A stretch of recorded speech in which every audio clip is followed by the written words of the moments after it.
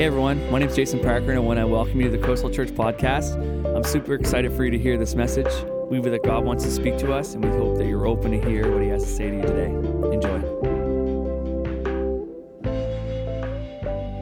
Man, I love listening to you guys sing. It's kind of like eavesdropping.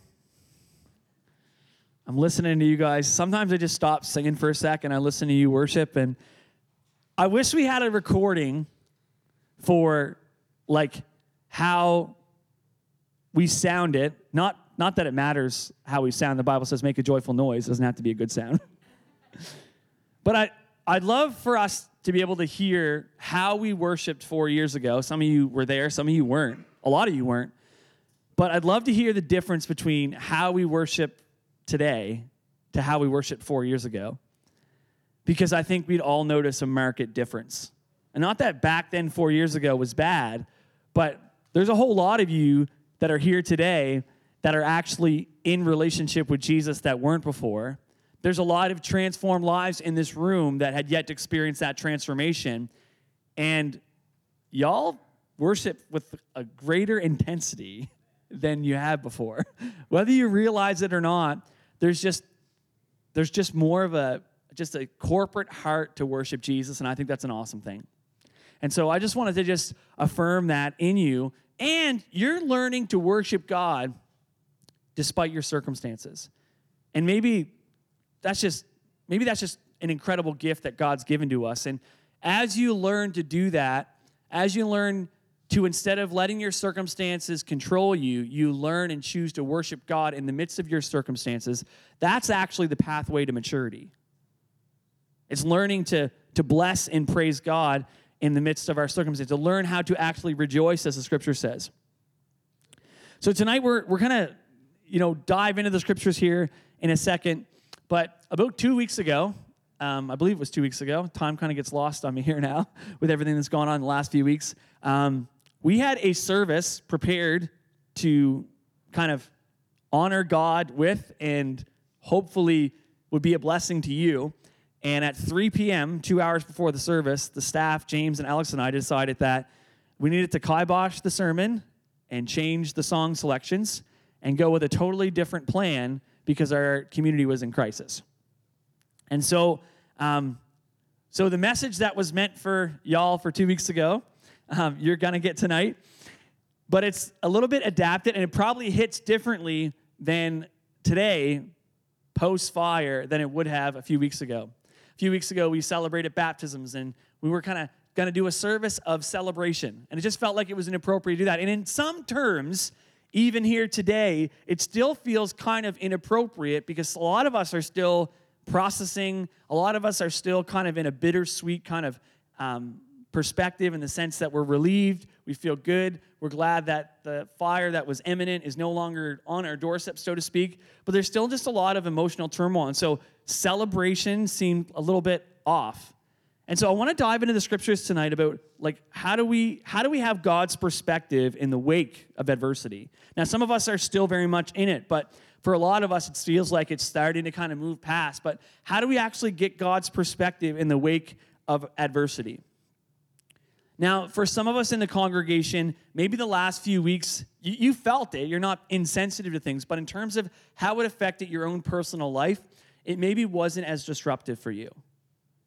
You still kind of did your job, whatever. You felt it, but it wasn't as disruptive. Now, there was a large percentage of our congregation, you were actually disrupted. You were literally forced to evacuate your home. You lived 2+ weeks in another setting. It was incredibly disruptive at every level, physically, emotionally, spiritually.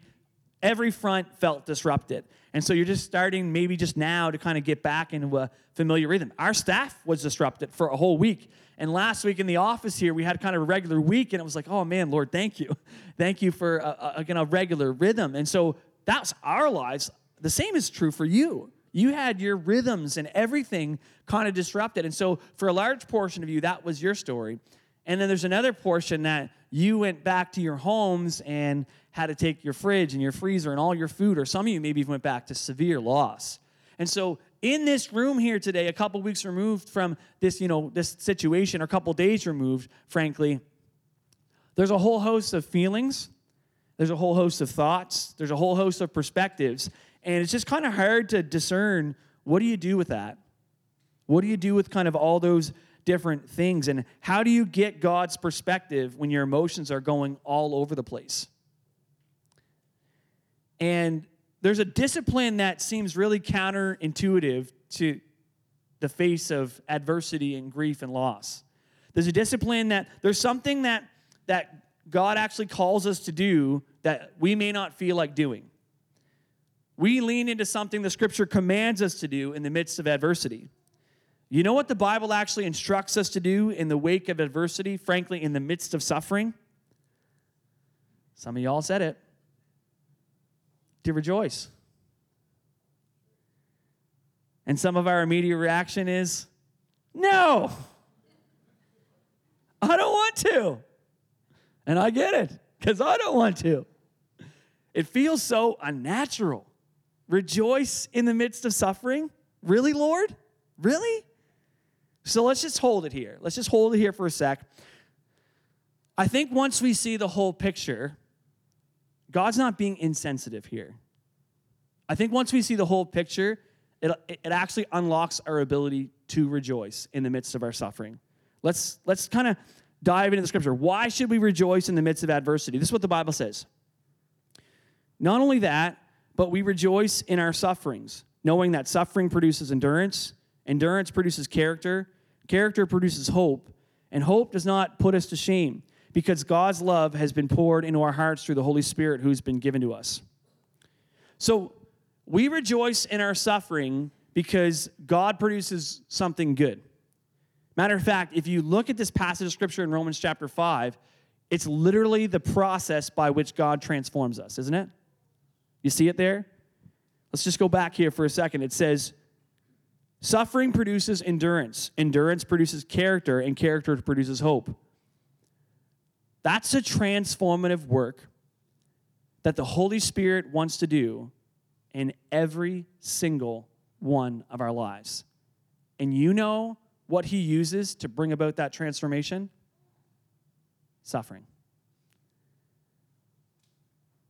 Most times, God is not the cause of the suffering, but God uses suffering to bring about our transformation. And I would just say this as your pastor. I get to walk with some of you and do life with some of you, and there's other people around you that you get to walk with in your journey with God. And I just got to say, some of y'all are growing like crazy, and you don't even realize it. Some of you are like, our church collectively is maturing in our relationship with God and in character. But if you're going through suffering and you're choosing to bless God and to worship and to press into Him and do that, I just want to say to you, you are growing.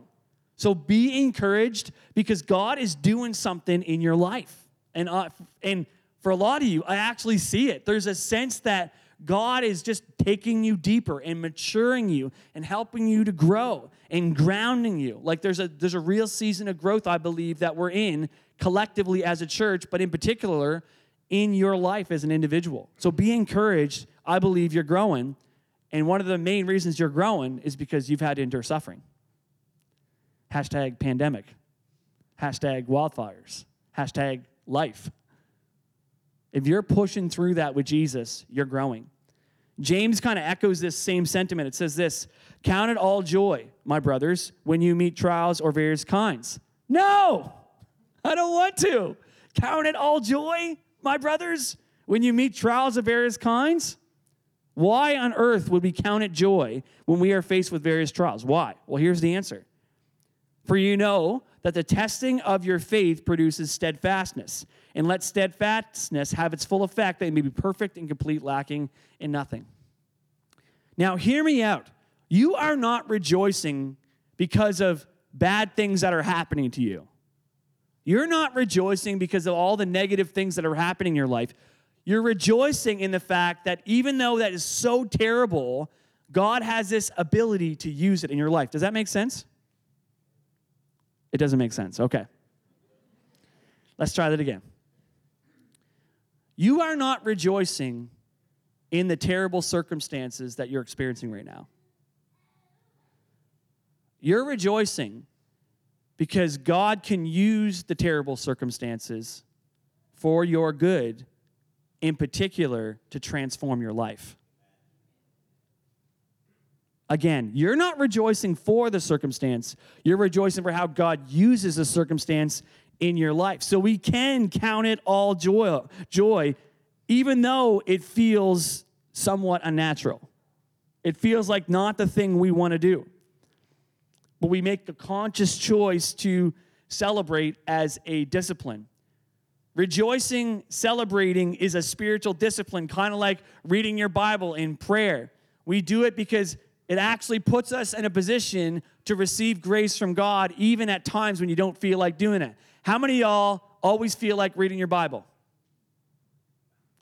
All right, we got one. How many of y'all feel like praying all the time? We've got 4, a little bit more. For the rest of us, it's a struggle bus. Or struggle, for those of you who don't know what struggle bus means. It's a struggle to pray and read our Bible. It's a struggle to do the things that, it's this whole battle between the flesh and the spirit.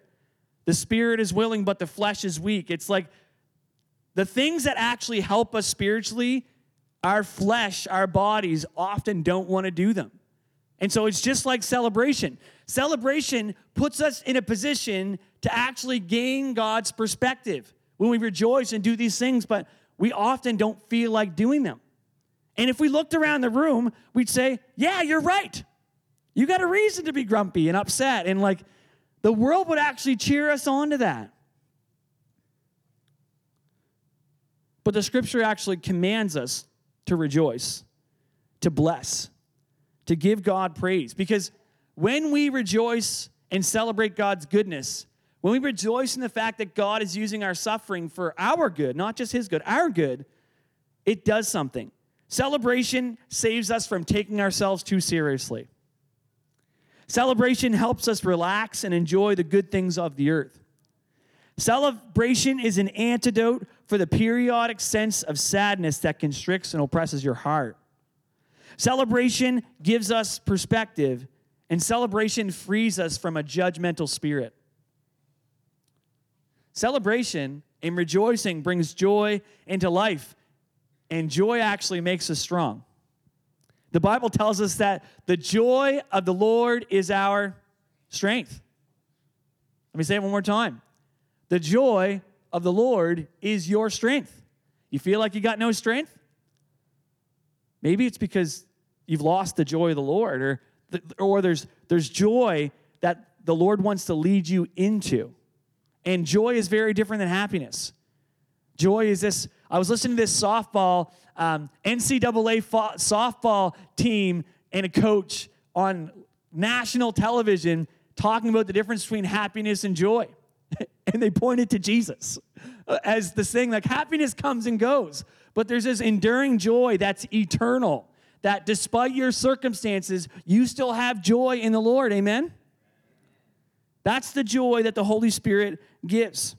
And I would just go far as to say this, is that having this joy in the Lord, being able to celebrate, actually infuses joy into these other things like Bible reading and prayer and doing all this silence and solitude. When you have joy in the Lord, you're aware of what God is doing in your life and the life of those around you. And so it actually is a motivator that actually inspires you to want to read the Bible. I want to read the Bible because I know as I read the scriptures, God is going to use it in my life.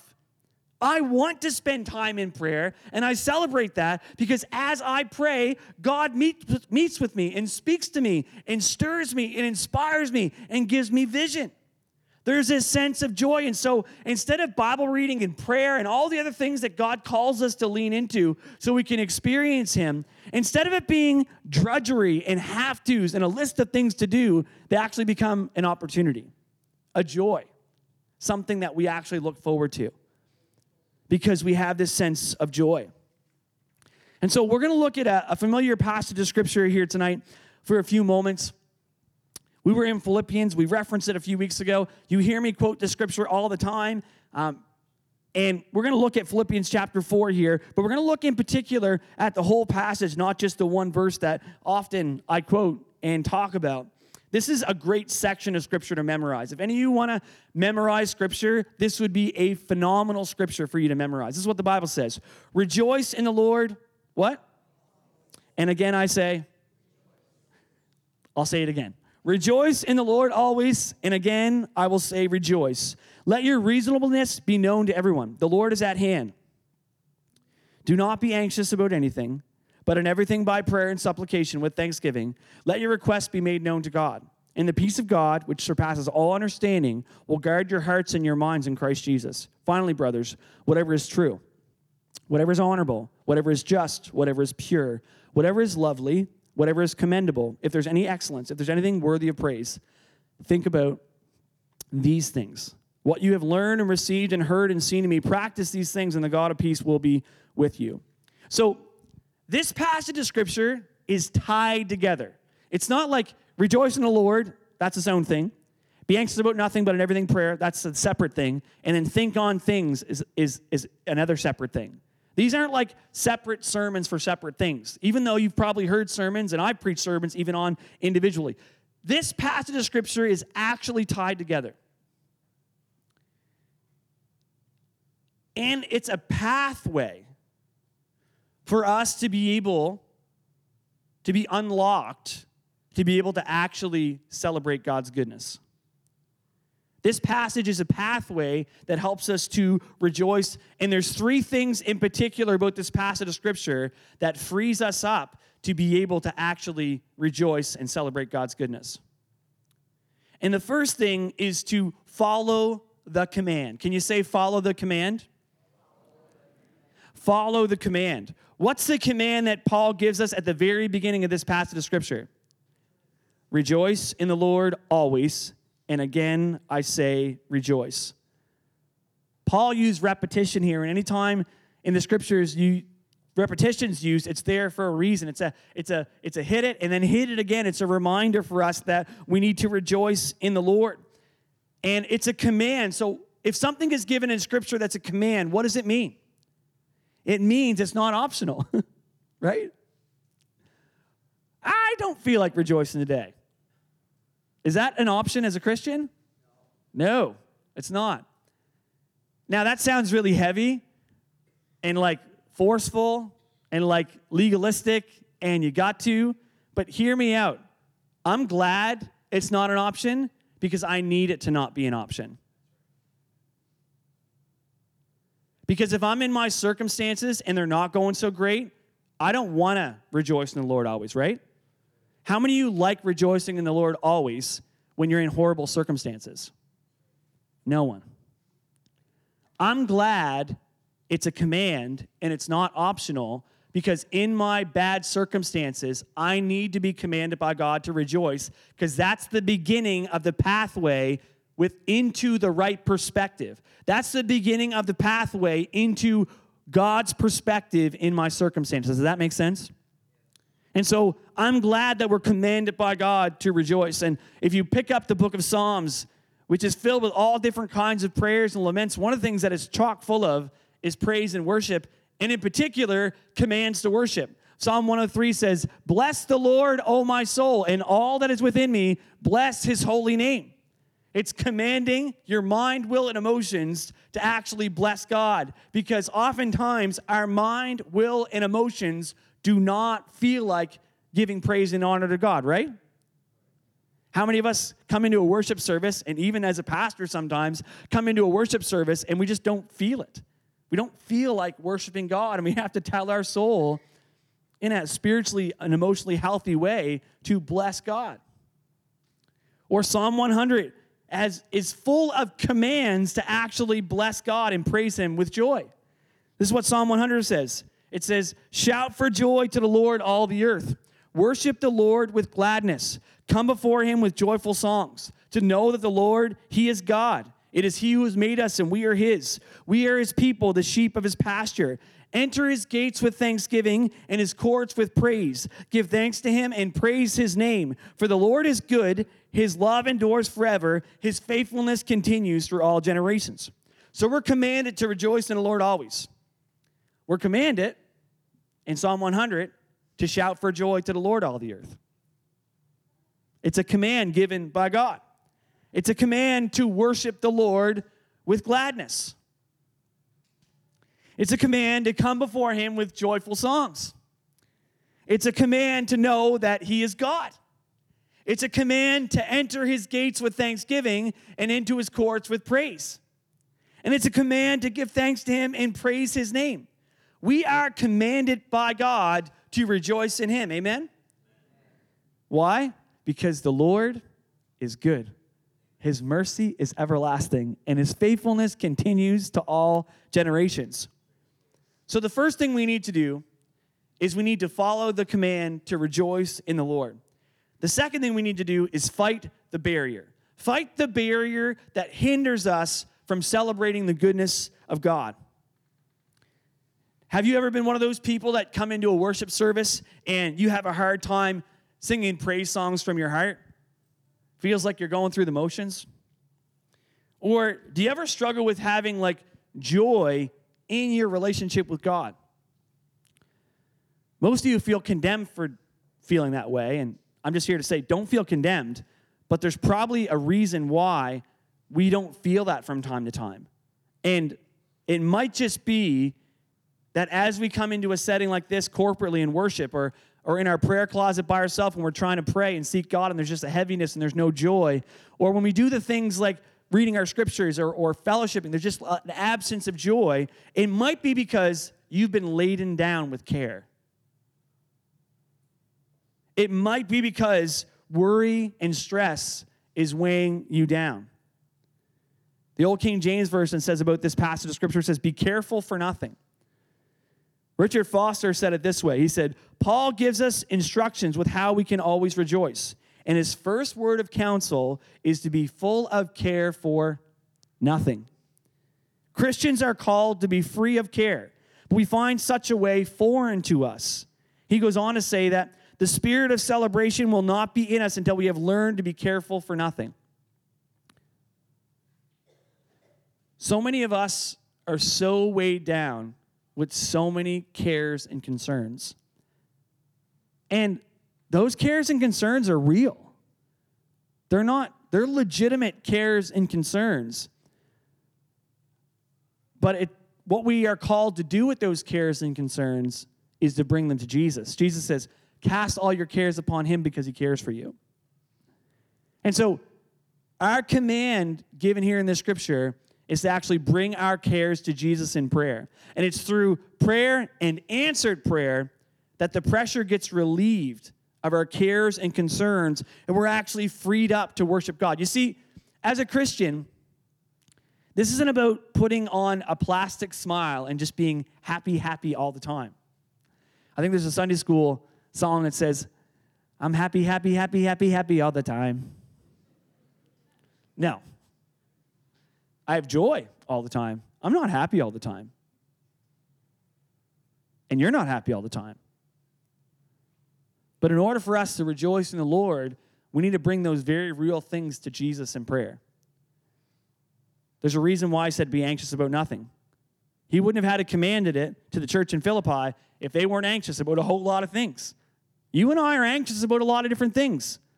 So we need to bring those cares to Jesus, to the one who cares for our soul and can free us up to break that barrier, to fight the barrier that's hindering us from worshiping God. You see, your cares and concerns can be a barrier from you from seeing God and blessing and worshiping him. And so we bring our concerns to him. We pray specifically about the things that are weighing us down. We bring them to Jesus in prayer. And so as we follow the command to rejoice in the Lord, and as we fight that barrier that tries to hinder us from worshiping God, we then are given a positive thing to do. You see, fighting the barrier is dealing with the negative thing that's hindering from us from rejoicing in God. But there's also a positive instruction that Paul gives us here at the end of Philippians chapter 4, this particular section of Scripture, that really helps us actually celebrate and rejoice. And the scripture says this. It says to fix our minds, to think about these particular things. It says, whatever is true, whatever is honorable, whatever is just, whatever is pure, whatever is lovely, whatever is commendable, if there's any excellence, if there's anything worthy of praise, think about these things. The first part of the scripture deals with the barrier. This section of scripture puts our head and heart on the things they're supposed to be on. We're called to think about things that are true. You're supposed to fix your mind on Jesus. You're supposed to think about the scriptures. You're to think about the Holy Spirit. The Holy Spirit leads us into all truth. And you're supposed to meditate on things that are true. Like, I believe that Barrington is different because of Coastal Church. That's just true. And I think on that thing. Think about things that are honorable, like honoring your marriage covenant. Like those of you in this room that choose to follow Jesus, even though your circumstances would tend to lead you to do otherwise. That's honorable. Blessing instead of cursing. Or the volunteer firefighters who gave so much of themselves, and let me underscore that again, volunteer. Okay?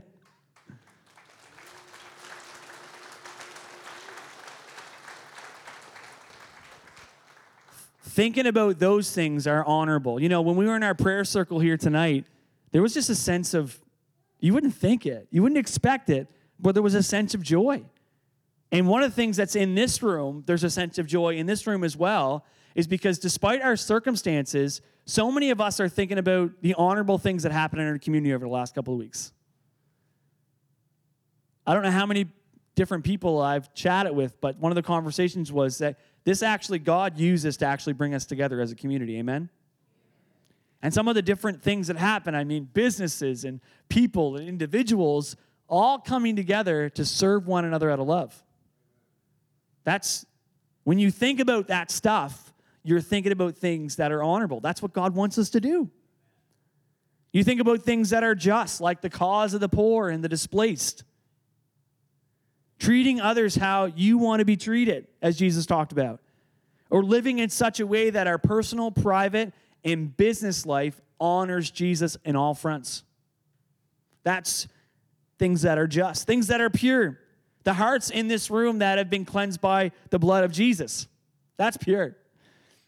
Giving generously without expecting anything in return or recognition. Or a selfless act of service done simply out of love. Or those really awesome cards the kids made for the firefighters. Things that are pure. Things that are lovely, like flowers in bloom. Like lilac bushes. Like lupins. Like a beautiful slicker of a day.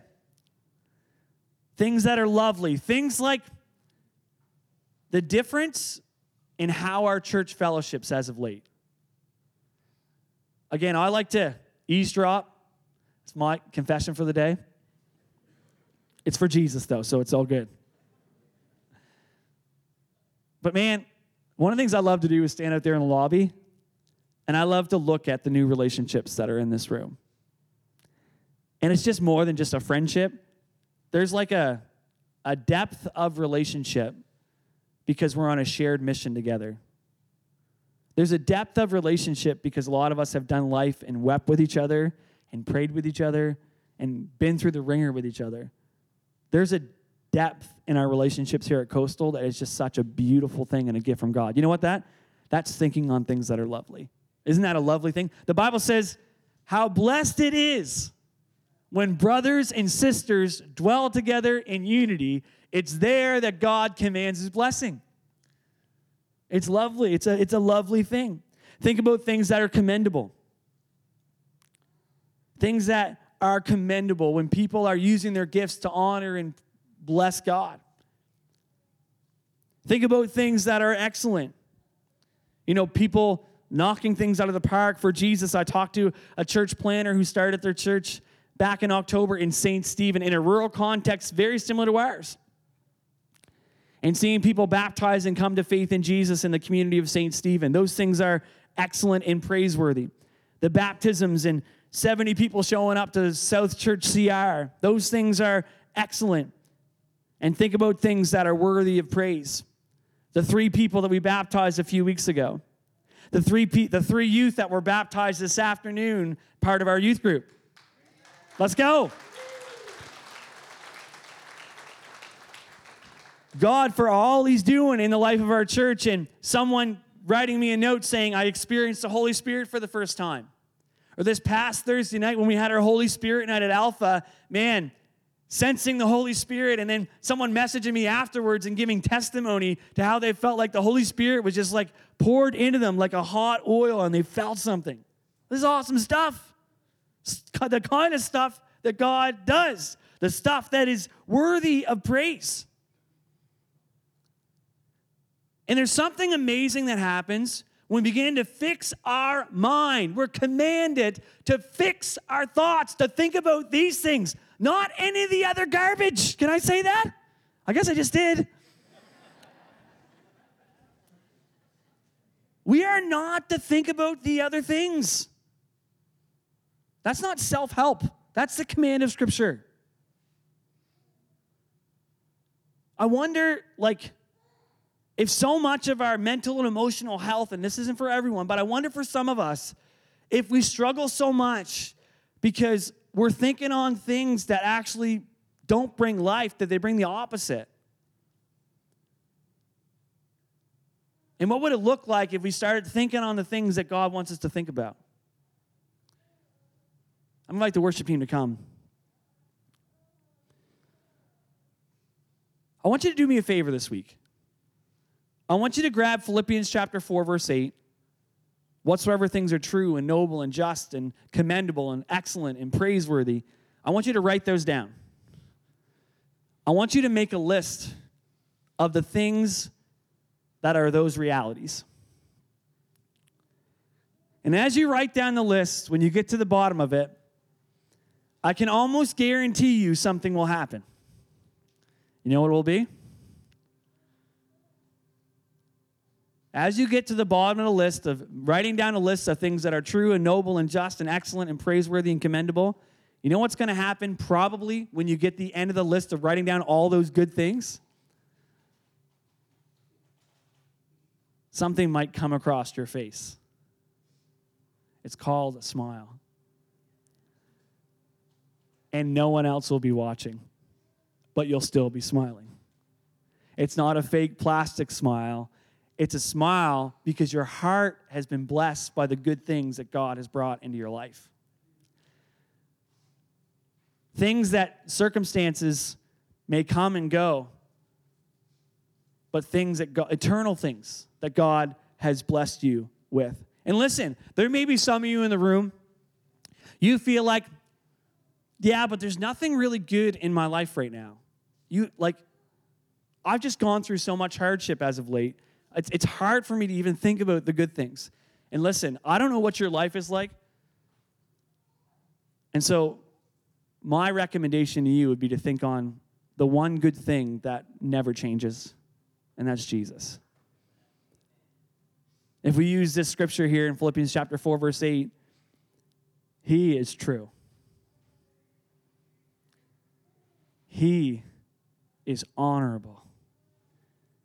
He is just. He is so, so, so pure. He is lovely. He is commendable. He is excellent. He is worthy of praise. So let's follow the command to rejoice. Let's fight the barrier, those cares and concerns that are weighing us down. They're real. They're legitimate.